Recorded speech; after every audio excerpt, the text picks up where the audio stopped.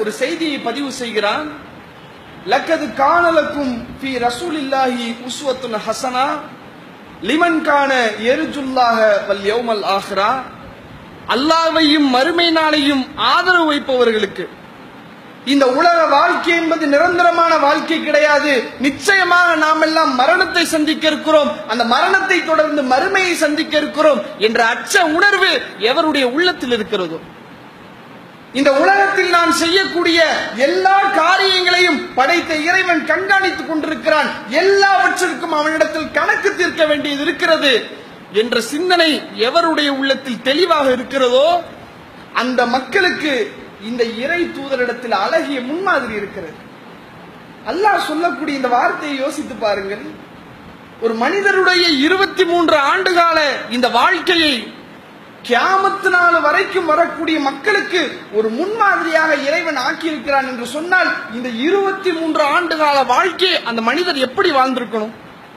ஒவ்வொரு விஷயத்திலும் எவ்வளவு கவனிப்போடு, எவ்வளவு சுதாரிப்போடு, நாம் பேசக்கூடிய இந்த ஒவ்வொரு வார்த்தையும் பல கோடான கோடிக்கணக்கான மக்களுடைய வழிகாட்டுதலாக இருக்கிறது என்று சொன்னால், அந்த மனிதனுடைய பேச்சு எவ்வளவு தெளிவா இருக்கும், அந்த மனிதனுடைய செயல்பாடுகள் எவ்வளவு தெளிவா இருக்கும். இந்த அளவுக்கு மிகப்பெரிய ஒரு பாதுகாப்பு கவசத்தோடு இறை தூதருடைய வாழ்க்கையை அல்லாஹ் அமைத்திருந்தாலும் கூட, இந்த 23 ஆண்டுகால நபித்துவ வாழ்க்கையில் அல்லாஹ்வுடைய தூதருடைய அந்த பழக்க வழக்கம், தன்னுடைய தோழர்களிடத்துல, மனைவியிடத்துல, நாட்டு மக்களிடத்துல நபிகள் நாயகம் அவர்கள் பழகிய அந்த பழக்க வழக்கங்கள் இருக்கு பாருங்க. இது கோடான கோடிக்கணக்கான மக்களுக்கு பாடம் எடுக்கக்கூடிய ஒரு வாழ்க்கை திட்டமாக அல்லாஹ் இதை ஏற்படுத்தினாலும் கூட, இந்த இறை தூதருடைய வாழ்க்கையில இன்னொரு பாடத்தையும் அல்லாஹ் நமக்கு சொல்லித்தரான். 23 ஆண்டு காலம் வாழ்ந்தாங்கல்ல, வாழ்ந்த இந்த இறை தூதர் தன்னுடைய வாழ்க்கையில தவறே செய்யல, தப்பே செய்யலன்னு சொன்னா மக்கள் எல்லாம் அவரை கடவுளாக பார்த்து விடுவார்கள். அதற்கும் அல்லாஹ் செக் வைக்கிறான். நபிகளாருடைய வாழ்க்கையிலே பல தவறுகள் ஏற்படுகிறது.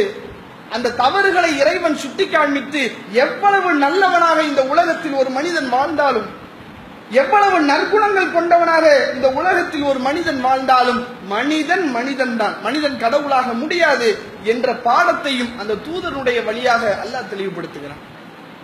இப்படிப்பட்ட இந்த இறை தூதர் அவர்கள் தன்னுடைய காலகட்டத்தில் தன்னோடு வாழ்ந்த மக்களிடத்தில் எப்படி பழகினார்கள்? அவருடைய தோழர்களிடத்தில், அவருடைய மனைவி மக்களிடத்தில், அவர்களை நம்பியிருந்த அந்த மக்களிடத்தில் அல்லாஹ்வுடைய தூதருடைய பழக்க வழக்கம் எப்படி இருந்தது? உண்மையிலேயே அந்த வரலாற்று செய்திகளையும் நாம எடுத்து பார்க்கும்போது ஆச்சரியப்படக்கூடிய வகையில் இது மாதிரியான மனிதர்கள் எல்லாம் இருக்கிறார்களா?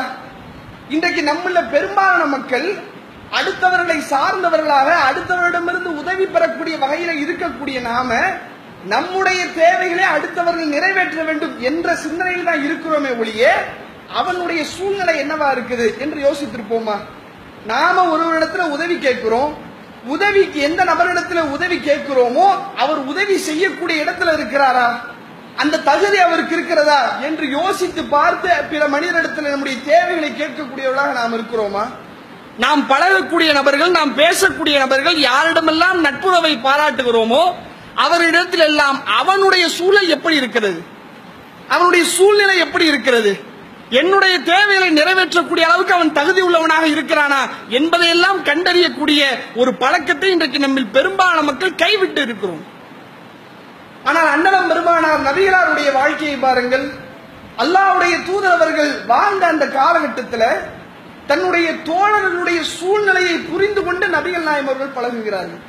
இவருக்கு ஏதோ சிரமம் இருக்கு, இவருக்கு ஏதோ கஷ்டம் இருக்கு, இவர் வேற ஏதோ ஒரு சூழ்நிலையில மாட்டி இருக்கிறாரு, இவருக்கு ஏத்த மாதிரி நாம சில தகவல்களை சொல்லுவோம் என்று தான் பழகக்கூடிய அந்த தோழர்களுடைய சூழ்நிலைகளை புரிந்து கொண்டு நபிகள் நாயகம் அவர்கள் வாழ்ந்திருக்கிறார்கள். ஆனா இந்த ஒரு விஷயத்தை நாம யோசித்து பார்த்தால் இன்றைக்கெல்லாம் ரொம்ப ஆச்சரியமா இருக்கு. இன்னைக்கு பார்க்கிறோம் பல நபர்கள் சில நேரங்களில் நமக்கு போன் அடிப்பாங்க.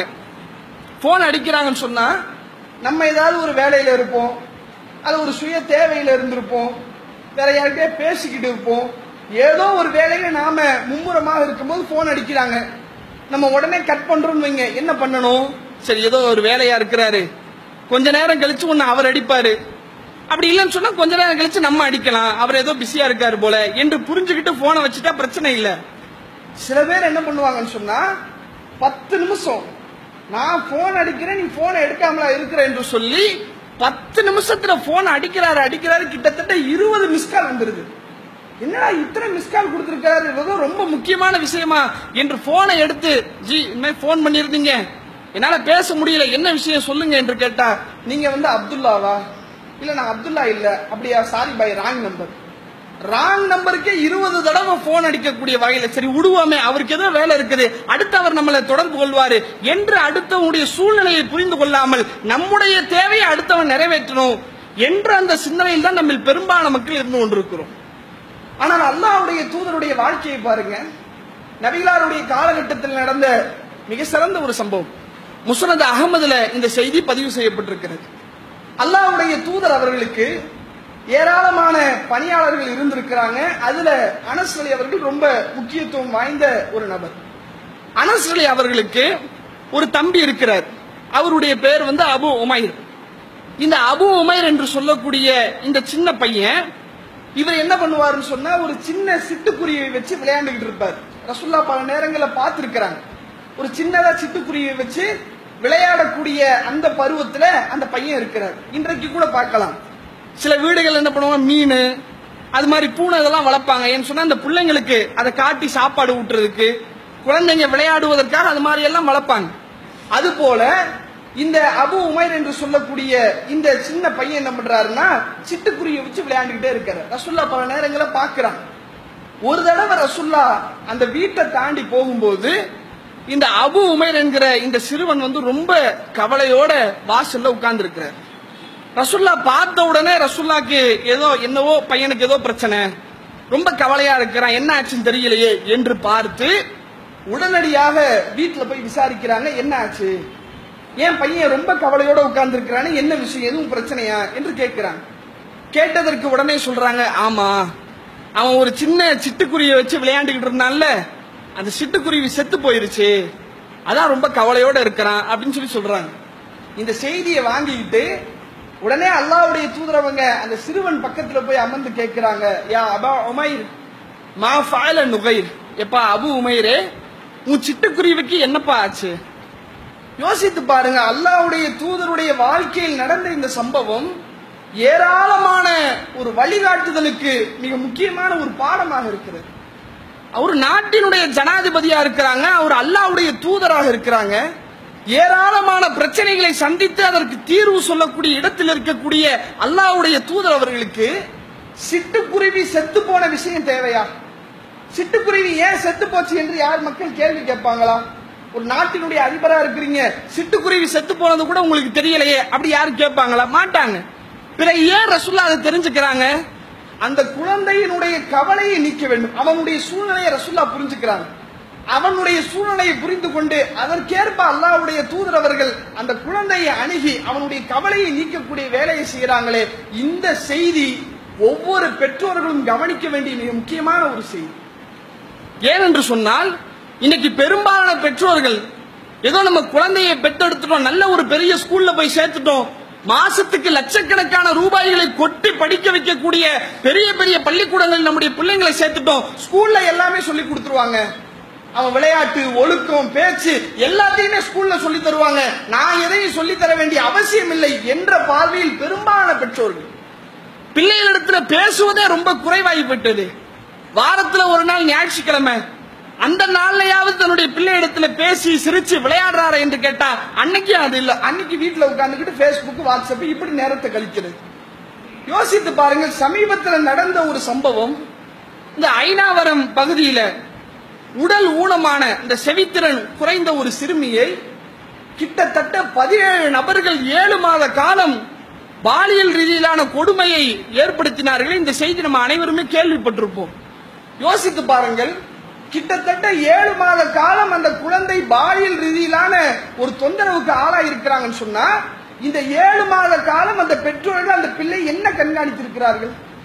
ஒரு உண்மையாக தன்னுடைய பிள்ளையை கவனிக்கக்கூடிய பெற்றோர்கள் என்ன ஆச்சு, இன்னைக்கு ரொம்ப கவலையா இருக்கிறானே, இன்னைக்கு ரொம்ப சந்தோஷமா இருக்கிறானே, இன்னைக்கு மூஞ்சில ஏதோ ஒரு மாற்றம் இருக்குது, என்ன ஆச்சு என்று ஒவ்வொரு நாளும் தங்களுடைய பிள்ளைகளை கவனிக்க வேண்டிய இடத்துல இருக்கக்கூடிய பெற்றோர்கள், அதிலும் குறிப்பாக அந்த சிறுமி செவித்திறன் குறைந்த ஒரு சிறுமி, உடல்ல ஊனம் இருக்கக்கூடிய ஒரு சிறுமி.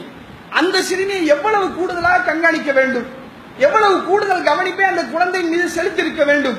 ஆனால் அதிலே அலட்சியம் செய்து கிட்டத்தட்ட 7 மாத காலம் அந்த குழந்தை இவ்வளவு மிக மோசமான ஒரு கொடுமைகளை அனுபவித்திருக்கிறார் என்று சொன்னால் பெற்றோரிடத்தில் இருக்கக்கூடிய அலட்சியத்திற்கு மிக சரியான பாடத்தை இந்த செய்தி சொல்கிறது. யோசித்து பாருங்கள், அல்லாஹ்வுடைய தூதருடைய குழந்தையா அபு உமைர் என்பவர் யார்?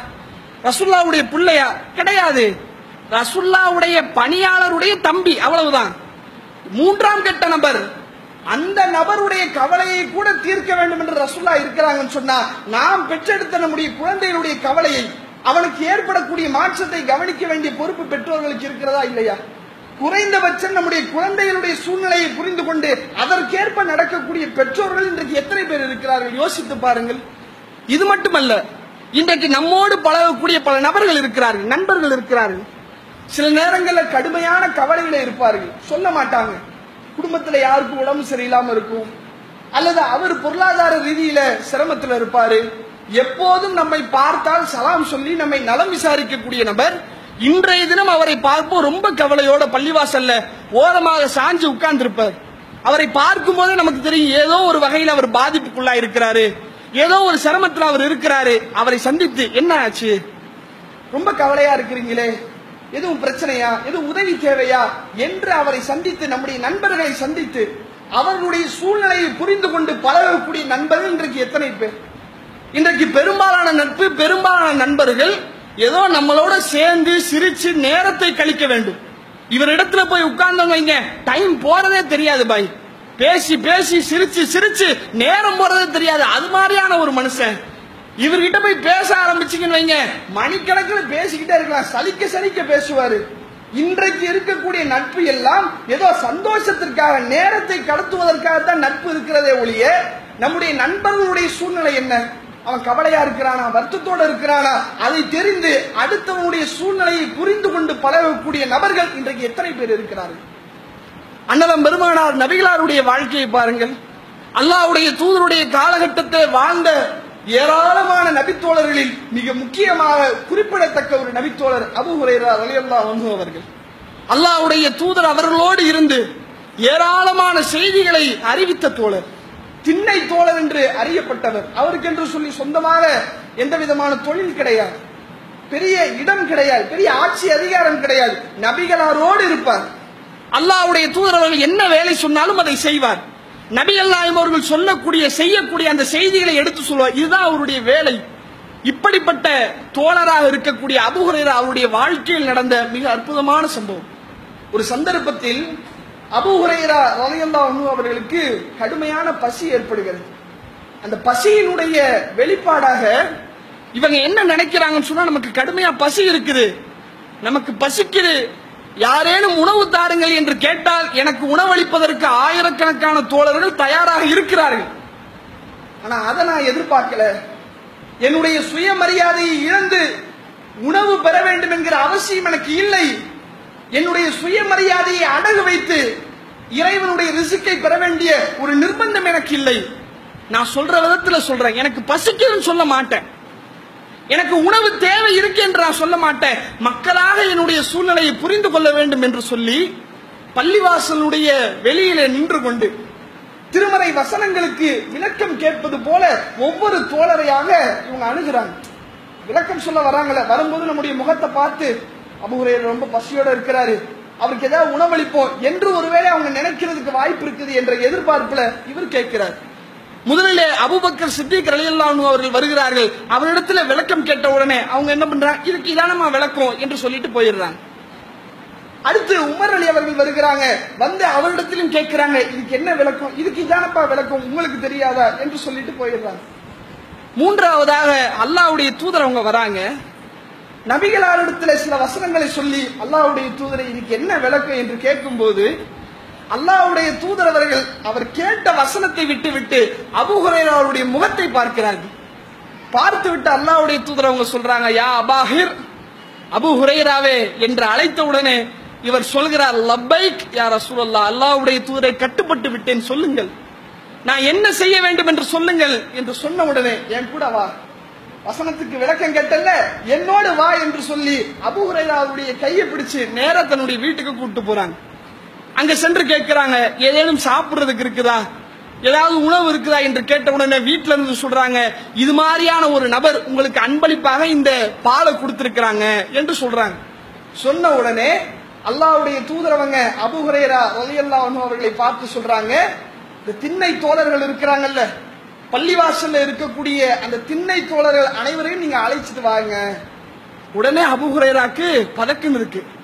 என்னடா கொஞ்சோண்டு பால் தான் இருக்குது, இந்த பாலை குடிச்சா எனக்கே பத்தாது, இதுல திண்ணை தோழரை வேற வர சொல்றாங்களே, எப்படி எனக்கு பால் கிடைக்கும், ஒண்ணுமே கிடைக்காது என்று கவலையோடு வருத்தத்தோடு மனசுல இருந்தாலும் ரசூலுல்லாஹ் சொல்லிட்டாங்க, வேறு வழி கிடையாது என்று வேகமாக சென்று திண்ணை தோழர்களை அழைத்து வருகிறார்கள். வந்து எல்லா திண்ணை தோழர்களும் அமர்ந்த உடனே அல்லாஹ்வுடைய தூதர் அவங்க சொல்றாங்க, அபூ ஹுரைராவே இந்த பாத்திரத்தை எடுங்க, எல்லாருக்கும் என்ன பண்ணுங்க, நீங்களே பாலை கொடுங்க. இவரு பசியோட இருக்கிறாரு. ரசூலுல்லாஹ் சொல்றாங்க, இந்த பாலை எடுத்து எல்லாத்துக்கும் நீங்களே கொடுங்க. இவரு என்ன பண்றாங்கன்னா அபூ ஹுரைரா அவங்க ஒவ்வொரு தோழருக்கா என்ன பண்றாங்க, பாத்திரத்துல இருக்கக்கூடிய பாலை கொடுத்துக்கிட்டே வராங்க. ஒவ்வொரு தோழர்களும் வயிறு நிறைய அந்த பாலை குடித்து விட்டு கிளம்புறாங்க. எல்லாரும் போயிட்டாங்க. கடைசியில பார்த்தா ரசூலுல்லாஹ் இருக்கிறாங்க, அபூ ஹுரைரா இருக்கிறாங்க, அந்த பாத்திரத்துல பால் இருக்கு. ரசூலுல்லாஹ் கேட்கிறாங்க, அபூ ஹுரைராவே இப்ப நீயும் நானும் மட்டும் தானே பாக்கி, நம்ம 2 பேரை தவிர மீதி எல்லாரும் குடிச்சாச்சு தானே என்று கேட்கிறாங்க. அபூ ஹுரைரா அவங்க ஆமா அல்லாஹ்வுடைய தூதரே, சரி நீ முதல்ல குடி அப்படின்றாங்க. இவரும் எடுத்து குடிக்கிறார். குடிச்சிட்டு நம்ம குடிச்சாலும் மொத்தமா குடிக்காம கொஞ்சோண்டு குடிச்சிட்டு இன்னாங்க அல்லாஹ்வுடைய தூதர் கொடுத்துறாரு. கொடுத்த உடனே ரசூலுல்லாஹ் மறுபடியும் குடி, மறுபடியும் குடிக்கிறாங்க. திரும்ப கொடுக்கிறாங்க. ரசூலுல்லாஹ் மறுபடியும் குடி, மறுபடியும் குடிக்கிறாங்க. ரசூலுல்லாஹ் சொல்ல சொல்ல அவர் குடிச்சுக்கிட்டே இருக்காரு. கடைசியில் அவர் சொல்றாரு, வல்லாஹி அல்லாஹ்வின் மீது ஆணையிட்டு சொல்கிறேன் அல்லாஹ்வுடைய தூதரே, இதற்கு மேல் என்னுடைய வயிறுல இடம் இல்லை, எல்லாத்தையும் நல்லா குடிச்சிட்டேன் என்று சொன்ன பிறகு மிச்சம் இருந்த அந்த பாலை வாங்கி நபிகள் நாயகம் அவர்கள் குடித்து முடித்து விடுகிறார். இந்த சம்பவத்தை யோசித்து பாருங்கள். ஒரு தோழர் தன்னை அணுகுகிறார் என்று சொன்னால் அந்த தோழருடைய தேவை என்னவாக இருக்கும்? நட்பு என்று சொன்னால் ஏதோ பேசி சிரித்து நேரத்தை கழிப்பது நட்பு அல்ல. நம்முடைய நண்பர்களுடைய தேவை, அவருடைய சூழ்நிலையை புரிந்து கொண்டு பழகுவதற்கு பாருங்க, அதுதான் உண்மையான நட்பு. இப்படி நட்பாக இருக்கட்டும், குழந்தையாக இருக்கட்டும், மனைவியாக இருக்கட்டும், சுற்றாராக இருக்கட்டும், உறவினர்களாக இருக்கட்டும், எல்லா சந்தர்ப்பத்திலும் மக்களிடத்தில் பழகக்கூடிய அந்த அணுகுமுறையை அல்லாஹ்வுடைய தூதருக்கு நிகராக எடுத்து சொல்லக்கூடிய எந்த ஆசிரியரும் இல்லை. அப்படிப்பட்ட இறை தூதருடைய அந்த வாழ்க்கையை படித்து நபிகளாருடைய அந்த வாழ்வியல் வழிகாட்டுதலை அறிந்து அதன் அடிப்படையிலே நல்ல பழக்கங்களை நம்முடைய வாழ்க்கையிலே நடைமுறைப்படுத்தக்கூடிய நல்லதொரு சூழலை அல்லாஹ் நம் அனைவருக்கும் ஏற்படுத்துவானாக. அல்லாஹ்